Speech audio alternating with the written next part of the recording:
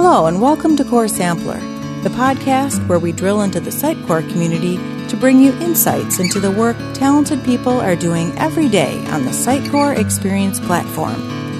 Whether you're a developer, a marketer, or both, we're glad you're here.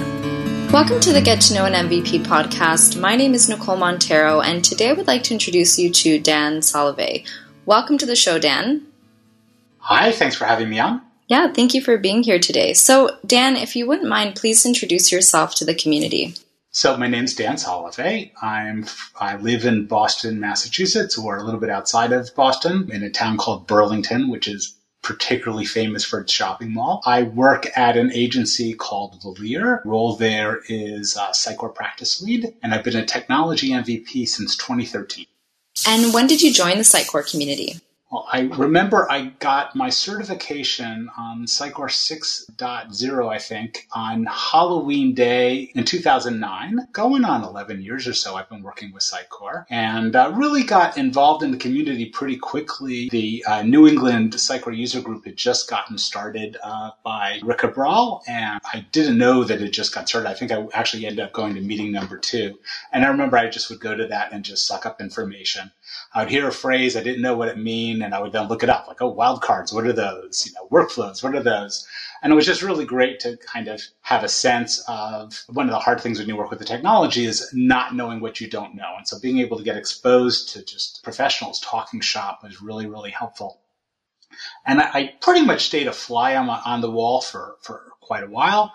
And then at some point I had a chance to dig into clones. I had to solve a problem involving clones, and I was working with another developer. Actually, he became an MVP as well, Mike Reynolds. And at some point we were digging into some code and we realized we were trying to figure out how clones worked, and we realized, oh, it's just like standard values. And then we kind of both had this feeling like, I wonder if anyone else has figured this out. We could be the first people working with this API. Probably not, but that was a real feeling of like we were kind of breaking new ground. And we got very excited and we were able to kind of solve the problem we were working on. And then after a user group meeting, I was having a conversation with Rick after the meeting, and I said that clones would be a good topic. And he said, well, I haven't worked with clones. And I said, oh, I have. And he said, oh, you're volunteering. And I kind of didn't realize that's what I was doing, but he had me on the calendar very quickly. And I think like for 2 weeks from that, I had to say, I'm not quite ready, but, soon enough, I presented that.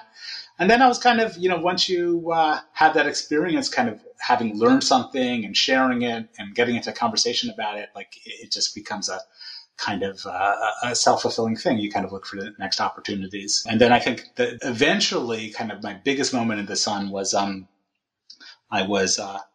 I'd done a little bit of digging into MongoDB for an open source project I was involved with. And so when Sitecore moved to MongoDB, or XDB moved to MongoDB, which now is a long time ago because it later moved off of it, but I knew a teeny bit more than a lot of the other Sitecore developers because I had a little bit of exposure. I remember that there was when the announcement for Symposium went out, we got strongly encouraged to submit a topic that was related to the Sitecore 7.5, which had just come out. And I think it might have even still been technical previews. And I thought, okay, introduction to MongoDB, let's go for it. And I ended up getting scheduled at like 8:30 in the morning in the big room, 600 people. And I kind of think of that as my Las Vegas training because conferences is Las Vegas. And I tend to go long on things and spend 10 minutes on the first slide. And I knew that's not going to fly in Las Vegas. They're going to get me right off the stage.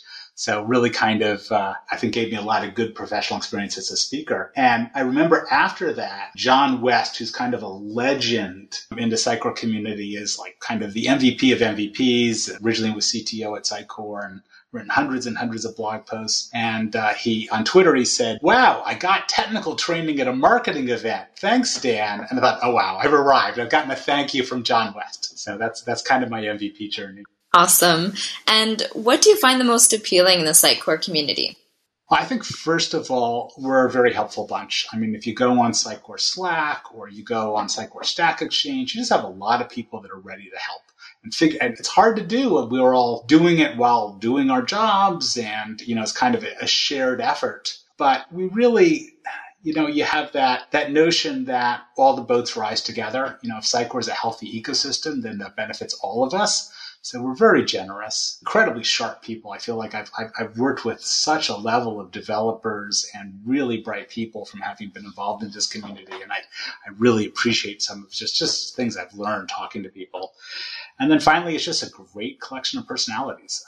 Just a lot of larger than life people. We've got our own Sitecore memes, people. There's a British developer who, a photograph of him from his company website somehow got turned into a Sitecore meme. And you see Jeremy popping up in all kinds of places, always in the middle of someone else's presentation. And, the sense that we all just have a sense of humor around that and a sense of belonging around that. And that's, I just never experienced that before in my technical career. And I'd say one thing I just want to give props to Sitecore for is that by having these events like the conferences and particularly these MVP summits, every year or every couple of years, just friendships have had time to grow.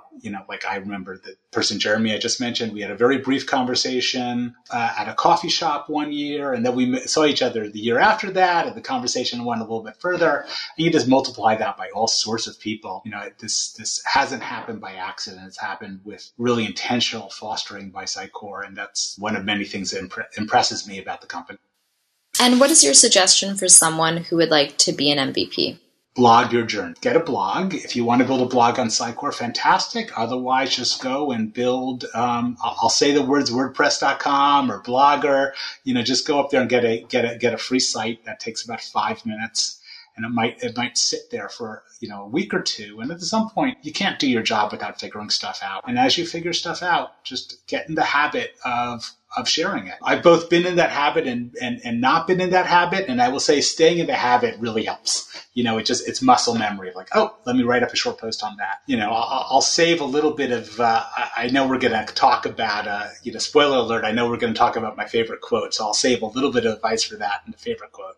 But I'll say just, getting in a habit of sharing. And I would also say support other people's efforts. If someone is doing a user group, an online user group these days, show up, ask questions. We're all, again, it's kind of that notion of sharing the effort. If we get behind other people's efforts, then it helps those succeed. And it also creates a community and you become a familiar face. And then at some point you'll have that moment where you're like, hey, I actually know something. I want to share this. And you've really kind of paved the path for yourself, and you've paved a path for it.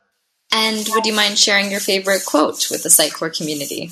Not at all. So this is called Cunningham's Law. It's named after Ward Cunningham, but he denies he ever said it. Ward Cunningham is the man who invented the wiki, which later gave us Wikipedia, among many other things. And Cunningham's Law states that the most effective way to get the answer to a question on the internet is not by asking the question, but by stating an incorrect answer. And I think we've all experienced that dynamic.